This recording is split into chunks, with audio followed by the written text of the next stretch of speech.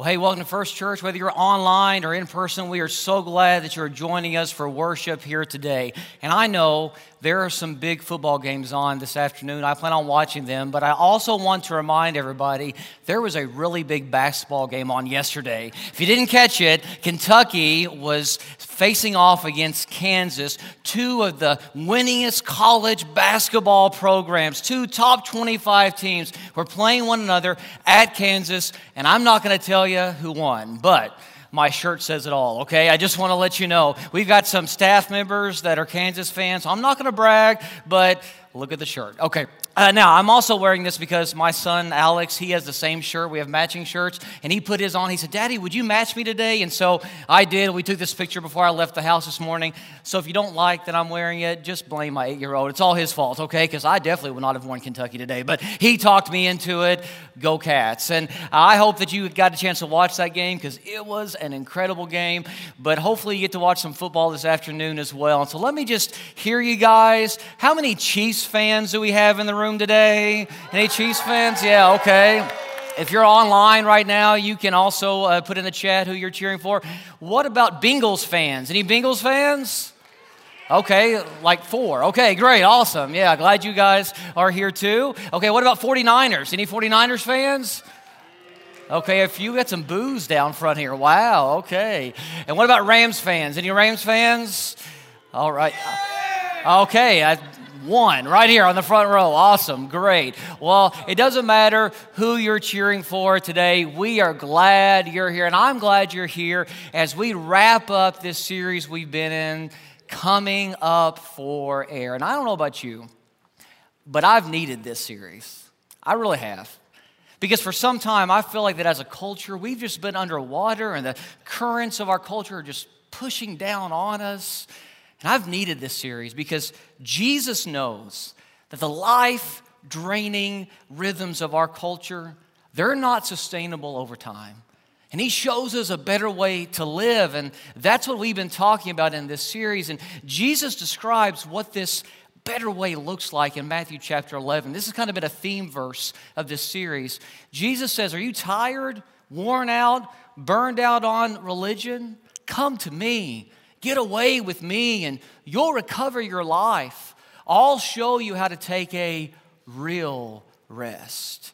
Walk with me and work with me. Watch how I do it. Learn the unforced rhythms of grace.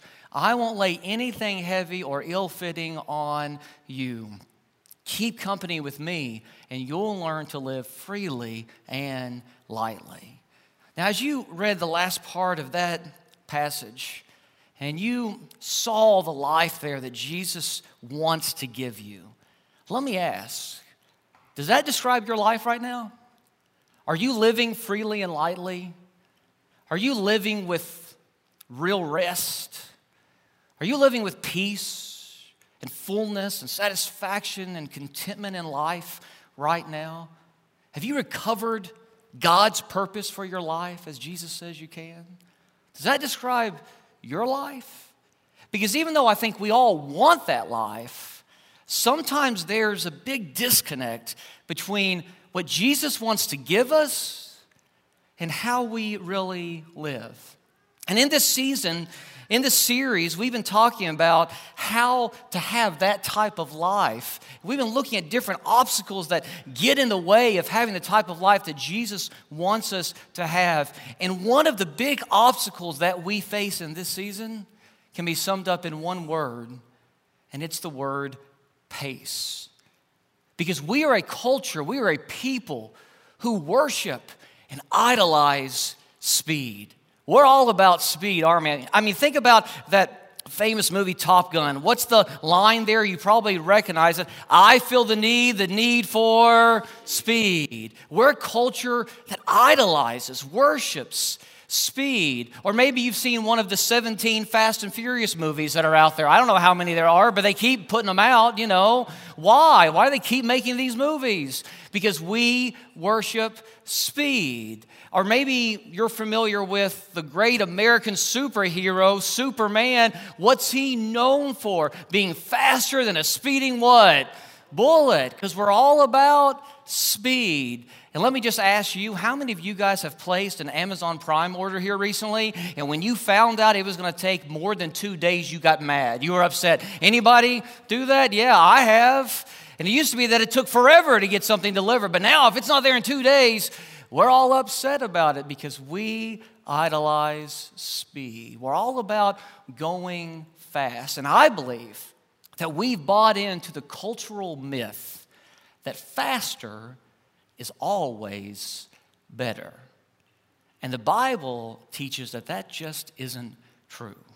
Listen to what God's word says. Proverbs 19 says, "One who moves too hurriedly misses the way." In other words, one who moves too fast misses God's way, misses what God wants for their lives. I love how the New Living Translation translates this verse. Just 3 words. Haste makes mistakes. Isn't that great? Can we say those 3 words out loud together on the count of 3? 1, 2, 3. Haste makes mistakes. And it's so true. I don't know about you, but some of the biggest mistakes that I have made in my life, I have made when I've been in a hurry, when I've been rushed, when I've been moving and going way too fast. And we all know from experience how hurry can drain us and exhaust us and distract us. And God doesn't want that for our lives because He knows when we go too fast, we miss what He wants us to see. It's kind of like if you ever walk down a road, a street, that maybe you drive all the time, but you never really walked down it before. And as you walk down that road, you will see things that you haven't seen before. Even though you have been down that road in a car multiple times, when you walk it, you go at a slower pace, you will observe things and notice things that maybe you hadn't seen before.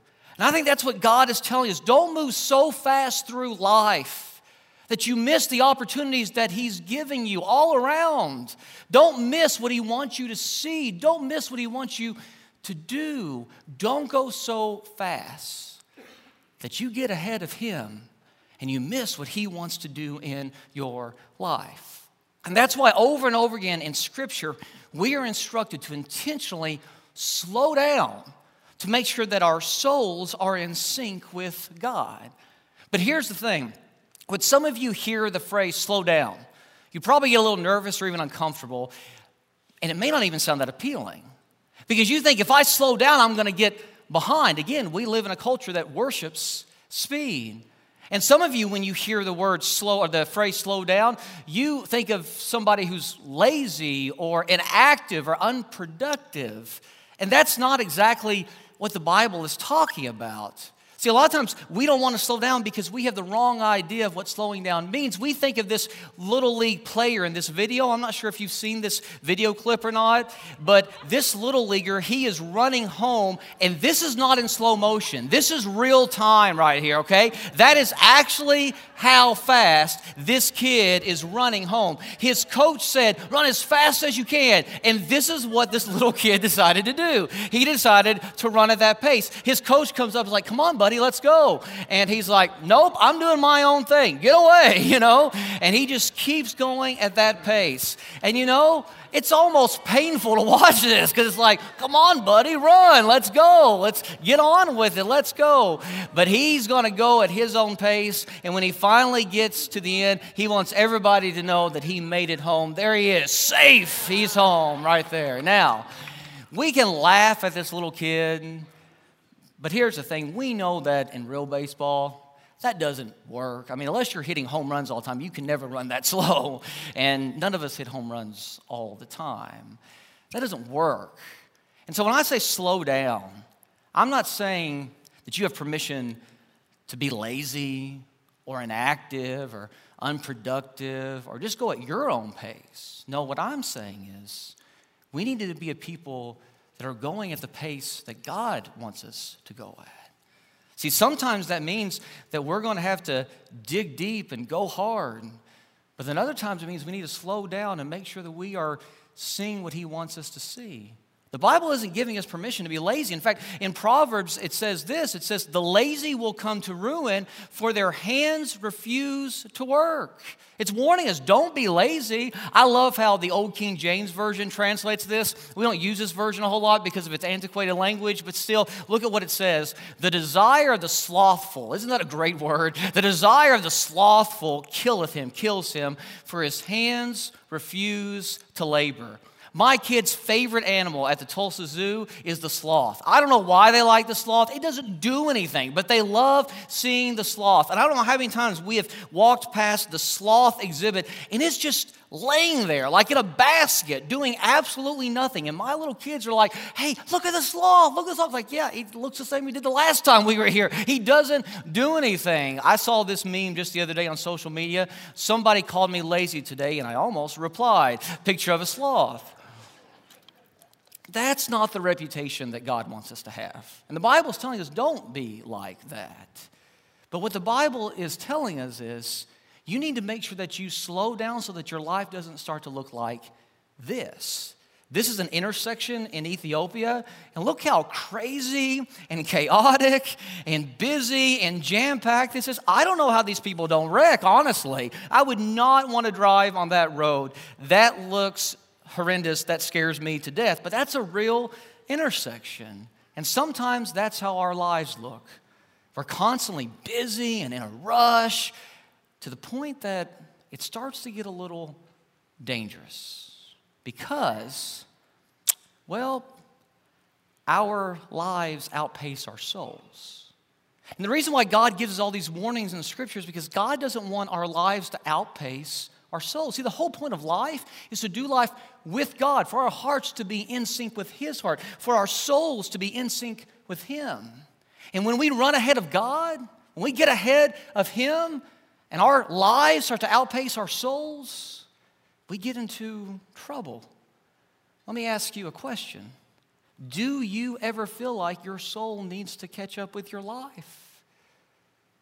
You ever felt that way? Maybe you feel that way right now. Let me ask you another question. How many of you guys know what this right here is? Anybody know what this is? Somebody in the earlier service said, I don't, and he was honest, you know. His wife looked at him too when he said that, but this is a speed limit sign. And I wonder if some of you guys know what this is because I've seen you drive on North Garnett out there, okay? By the way, there are police officers sitting out there all the time now, so be careful on that road. But why do we have these signs? Now, by the way, we did not steal this from the side of the road, okay? I just want to let you know we borrowed this with permission from the city, okay? We are giving it back. So this is not permission to go take a road sign. But anyway, the one that they gave us was 15 miles per hour. And this one probably belongs where, like, in a subdivision or neighborhood, residential area, because you want to go slower there. Why? Because there are kids at play and families out and about, right? Now, what this sign is permission to go. It's not a stop sign. It's not saying you got to stop and you can't go. It's not a keep out sign or road closed sign. No, this is giving us permission to go forward, but there's a limit to how fast we can go in order for it not to be dangerous to yourself and others, because going too fast can put ourselves and others in danger. There are times in life when we need to go 15 miles per hour. There are other times in life when we're on the highway or interstate and we can go much faster than that. But there's still a limit to how fast we can go before it becomes dangerous for us and others. And that's what God's Word is telling us. There are times in life we are going to go faster than other points in our lives. But always be listening to Him. Always make sure that you are in sync with Him so that you're not going too fast, so that you're not moving ahead of Him, so that your life isn't outpacing your soul. So how do we make sure that we don't do that? Well, I think we need to follow the example of Jesus. In fact, that's why we have the example of Jesus. See, Jesus was never in a hurry. He never seemed rushed at all. And here's the thing. Nobody accomplished more in life than Jesus. Nobody was more productive in life in the history of the human race than Jesus Christ. Nobody accomplished more but Him, and yet, we never see Him in a hurry. We never see Him rushed because His heart was in sync with His Father's heart. And when we follow his example, we can learn how to live in the rhythms of God's grace like he did. And as we have been in this series, we've been looking at different examples of Jesus' life, of how we can make sure that our hearts are in sync with God's heart. And what's interesting is, as I've been studying different passages to decide what to preach on in this series, over and over and over again, I have come to examples in the life and ministry of Jesus where Jesus has not been in a hurry, and yet I feel like he should be. Over and over again, I'm reading and I'm like, come on, Jesus, let's go, let's do this. What are you waiting on? I feel like he should be in a hurry, but he's not. And one of those examples is found in the 5th chapter of Mark. So if you have your Bibles or a Bible app on your phone and tablet, go ahead and look up with me Mark chapter 5. That's where we're going to study today as a church. And this is a really, really cool passage. See, Jesus, he is teaching and he is ministering by the Sea of Galilee, this giant lake. And Mark gives us this detail. It says, a large crowd gathered around him while he was by the lake. So Jesus teaching, a large crowd gathers around. And this word crowd in the Greek actually means a massive group of unidentified people, of no name, common people. There's a huge crowd, but it's just a crowd of common, average, no name, unidentified people. That's who's gathering around Jesus in this moment, until a certain man joins this crowd. A man walks up by the name of Jairus. And Jairus was a guy that everyone in this crowd would have known because he is a synagogue ruler. What that means is he's like the mayor and the preacher all rolled into one in this community. He's both a community leader and he is a religious leader. He would have been well respected. He would have been well known. He had a lot of authority and power and influence. And in the midst of this crowd of unnamed people, Jairus shows up. And Jairus has a request that he wants to make of Jesus. He says this. It says, seeing Jesus, Jairus, fell at his feet and pleaded earnestly with him. My little daughter is dying. Please come and put your hands on her so that she will be healed and live. So the synagogue ruler falls at the feet of Jesus. And this must have been a humbling moment for Jairus, because he was the guy that people typically came to with their problems. He was the guy who had all the answers. He was the guy who took people's questions. And now he's going to Jesus for help. Not only that, Jesus is extremely popular in this day and age, but he's not real popular with the religious guys, with the religious leaders. What are Jairus' peers going to say when they see him falling at the feet of Jesus? What are the other religious people going to say when they see him asking Jesus for help? I don't think Jairus cares, because his little girl is dying. And he's at the point where Jesus is his only hope. See, Jairus has got to the point where his level of desperation overrides his pride. And I wonder, do you need to get there as well? Maybe you're sitting here listening to this message, or maybe you're online watching this message, and you're somebody who in the past, you've made fun of those who went to church, maybe even referred to church as a crutch for people. But now you're here, or now you're online, and you think, could I ever really get committed to that? Could I ever actually get baptized? I mean, people know what I used to say. I just don't know. Maybe you're listening to this message and you're somebody that came from another church. Maybe you moved, or maybe you came here because of a bad situation in another church. I don't know. We're glad you're here. But maybe in that last church, you were this leader and you were seen as an expert and you were the guy who had all the answers. But then you come here and it's like, wait a second, maybe I don't know what I thought I once knew, but you don't want to admit that to anybody.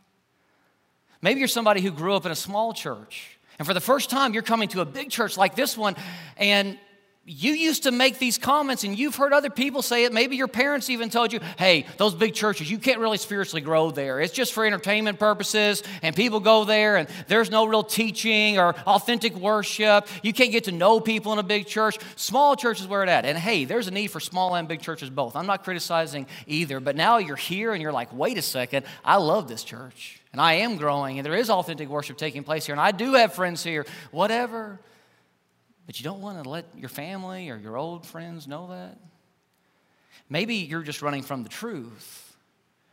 Maybe you think if the truth actually came out about your marriage or your finances or your job situation or your family life or some hidden sin that you have right now, or maybe if the truth came out about your physical health or your mental health, then people wouldn't want to have anything to do with you. And so you just keep hiding. And your pride is getting in the way of you turning those things over to Jesus. And so let me ask you, when will the depth of your desperation override your pride? Because that's where Jairus is in this text. And he comes to Jesus and he's desperate. And here's the thing, Jesus always responds to those who humble themselves before him. Because look at what Mark tells us. Mark says, so Jesus went with him. So they leave to see Jairus' daughter.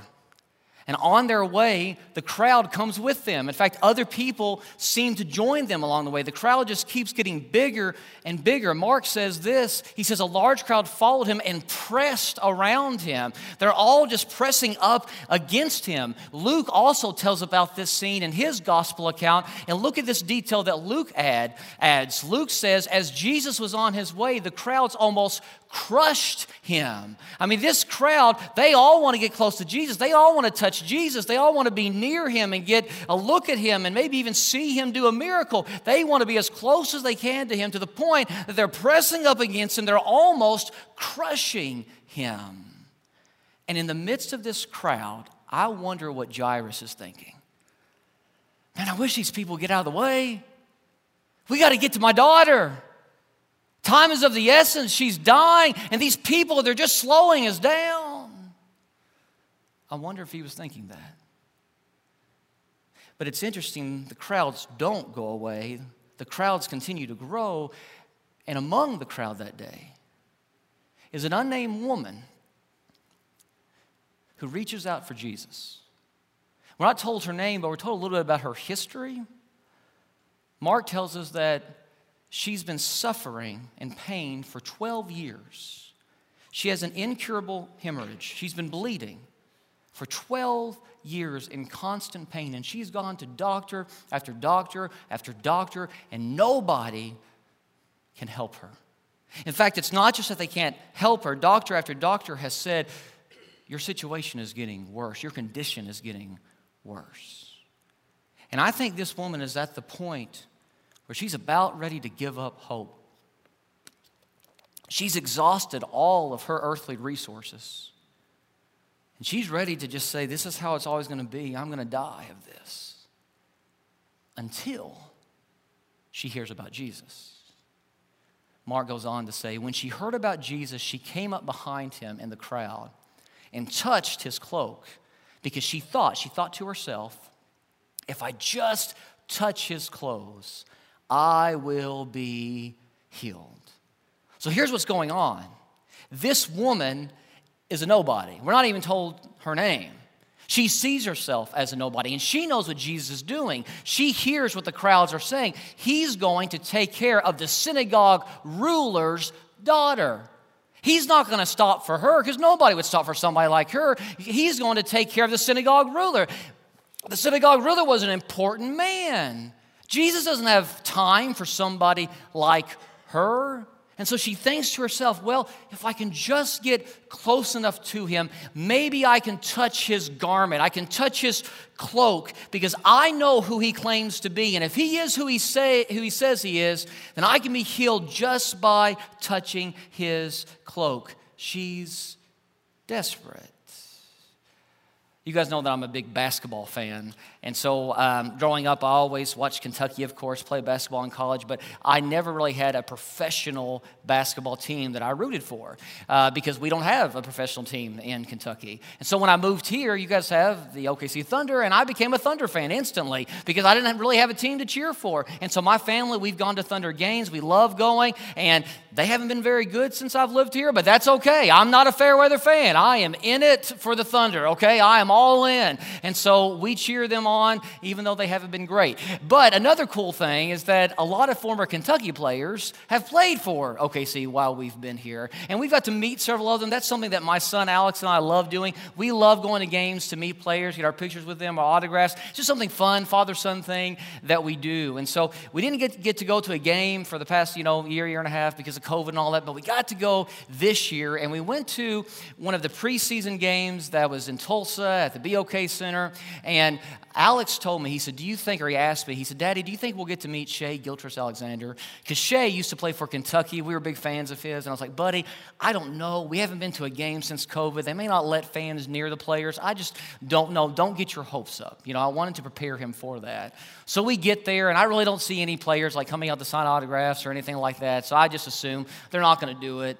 And then at halftime, Shai comes out, and he starts signing autographs and taking pictures with fans. And so I see this happening, and I'm like, Alex, let's go. And so we run down to try to meet Shai Gilgeous-Alexander. And we get down there, and there's this gate fence type thing, and we're at the very end of it. And Shai, he's coming down the line, and he's signing autographs, taking selfies with people, whatever. And I know it's going to happen, because we're at the very end. He'll get us, and he'll go on back out to the court. And he gets within arm's reach of us. And all of a sudden, this guy walks up in a suit who has this VIP badge on, and he says something to Shai, and then Shai walks with him and just leaves us. And he goes over to this other group of people who all also had these VIP badges on, and Shai's there talking with them, laughing with them, signing autographs for them, taking pictures with them. And I'm like, what's going on? These obviously are very important people, so they took Shai away from us. But I'm thinking, well, he'll come back. And then the buzzer went off for the players to get back on the bench because the second half is getting ready to start, and he just goes to the bench. And we were left. We were the only people in the entire line that he did not stop for. And Alex was crushed. He looked at me and he's crying. And I'm like, hey, buddy, it's okay. We'll try to meet him again next time. I'm trying to encourage him. And Alex said, well, how come he went over and he talked to those people instead of us? We were here first. And I said, well, those are VIPs. And Alex said, what's a VIP? I said, a very important person. And he looked at me, and as serious as could be, he goes, but Daddy, you're the preacher of First Church. And I'm like, yeah, that doesn't count for anything here. That doesn't matter here at all. And I had to explain that to him. Why? Because we were nobodies there. And that's how this woman in the passage feels. She's a nobody. Jairus, he's a synagogue ruler. He's somebody. Not her. So she settles for just touching his garment. That's what she does. Listen to what happens. It says immediately her bleeding stopped, and she felt in her body that she was freed from her suffering. 12 years of pain, 12 years of suffering, and now she has relief. She's free from this suffering. And as she gets this freedom, Jairus, he keeps on walking. The crowd keeps on going, but Jesus stops. And Jesus turns around. Listen to what happens. It says that once Jesus realized that power had gone out from him, and he turned around in the crowd and asked, who touched my clothes? You see the people crowding against you, his disciples answered, and yet you can ask, who touched me? But Jesus kept looking around to see who had done it. In other words, the disciples are like, what do you mean, who touched you, Jesus? The crowd is getting ready to crush you. They're pressing up against you. Everybody's touching you. But here's the thing. Jesus knows the difference between those who casually hang around him and those who desperately reach for him. He knows the difference. He knows the difference between those who just casually come to church and those who are really reaching for him, seeking him. He welcomes everybody, but he can tell the difference, and which describes you today. Jesus knows that somebody really reached for him. And so he keeps looking through the crowd, and it says, But Jesus kept looking around to see who had done it. Then the woman, knowing what had happened to her, came and fell at his feet, and trembling with fear, told him the whole truth. He said to her, "Daughter, your faith has healed you. Go in peace. Be freed from your suffering." I love how he calls her daughter, because that term right there indicates who Jesus is and who she is as well. What is Jesus doing? In the midst of this crowd of people, in front of Jairus, Jesus here is saying, this woman isn't a nobody. This woman is a daughter of God. And she has a place in God's family. She matters to me. She matters to my Father. See, not only does this woman receive physical healing, but she's able to base her identity in God as one of His children. What an awesome, incredible moment this is for this woman. But this incredible moment for this woman shortly turns into a nightmare for Jairus. Because look at what happens next. While Jesus was still speaking, still talking to the woman, some men came from the house of Jairus, the synagogue ruler. They say to him, "Your daughter is dead. Why bother the teacher anymore?" Now, I don't know what was going through Jairus' head in this moment, but I can imagine. Let me tell you what I would be thinking. First of all, I'd be crushed because of the news that I just heard about my little girl. But secondly, I might be second-guessing Jesus in this moment. Couldn't you picture Jairus saying, "Jesus, if you are who you say you are, didn't you know how much time my daughter had left? Why'd you stall? Why'd you stop? This woman could have waited. I mean, she already got her healing. You could have kept on going.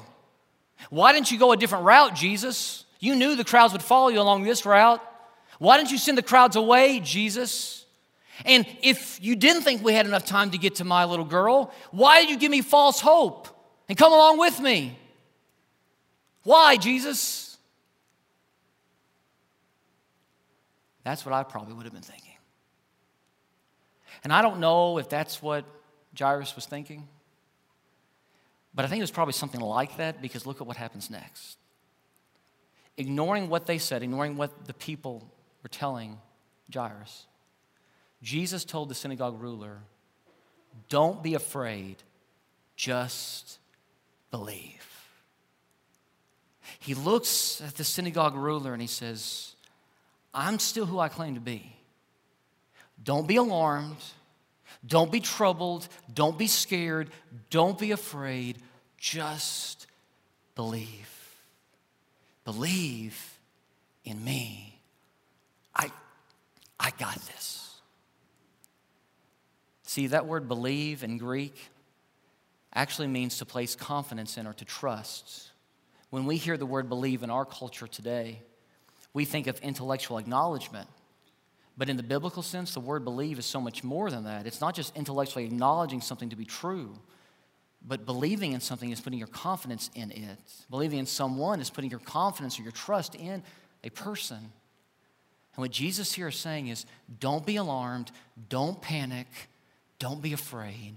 Trust me, I got this. I'm still who I claim to be. I'm still in control. Don't be afraid. And Jesus is reminding us this truth. When we're at our worst, God is always at His best. God always does what is best for us. He always has a plan, even when we can't see it, even when He's not operating on our timetable. And Jairus, he has a choice to make. What voice is he going to listen to? Because one voice, the voice of the crowds, the voice of the people around him, are saying, "Don't bother. Don't bother the teacher anymore. What's done is done. It's not going to change. It's done. Don't bother." And I wonder if that voice is ever in your ear as well. What do you mean you want to get marriage counseling? You've been trying to work things out forever. Why bother?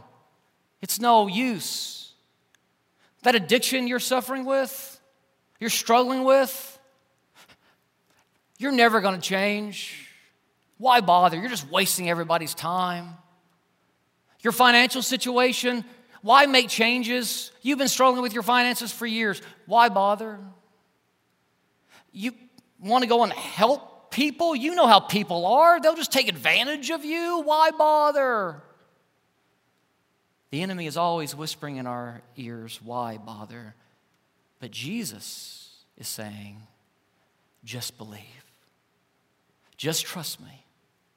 It may not always make sense. It may not always add up.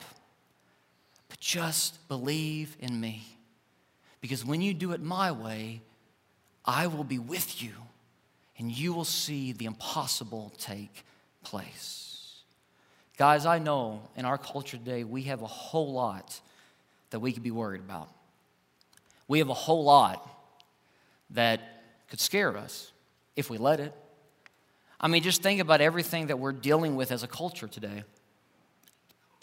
Whether it's politics or the global health situation or what other countries are going to do, like Russia, or who the next Supreme Court justice is going to be, or what the next Supreme Court decision is going to be. Or maybe it's the economy or your job situation. Maybe it's your family situation. What are our kids hearing about in school? Maybe it's just the moral compass of our country right now. We have a lot that we could be worried about. And I'm not saying that any of those issues aren't big issues or things that we should ignore. I'm not saying that at all.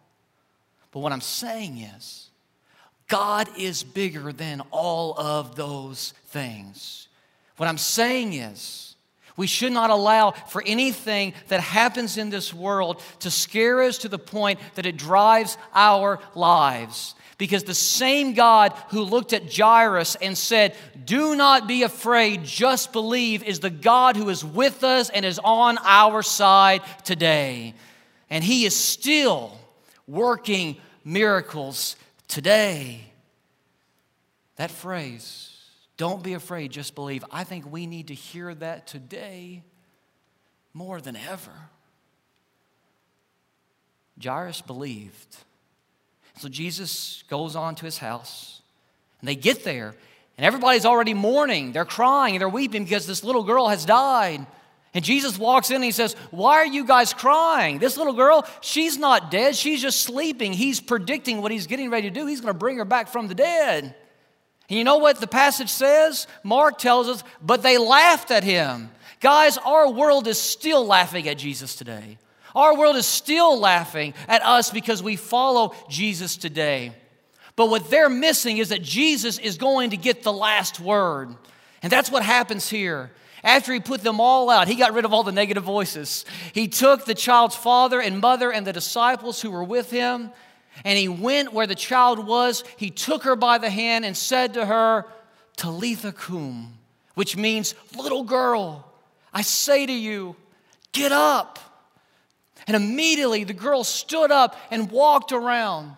She was 12 years old. She's 12 years old. The other woman who was healed had been in pain for 12 years. At this, they were completely astonished. I bet they were. Nobody expected that. Nobody predicted that. But here's the thing. Jesus isn't finished astonishing us today. Jesus isn't finished doing astonishing things for us today and within our lives today. Because the same God who told that little girl to get up and the same God who healed that woman who'd been suffering for 12 years is the same God who is telling us, just believe in me. I got this.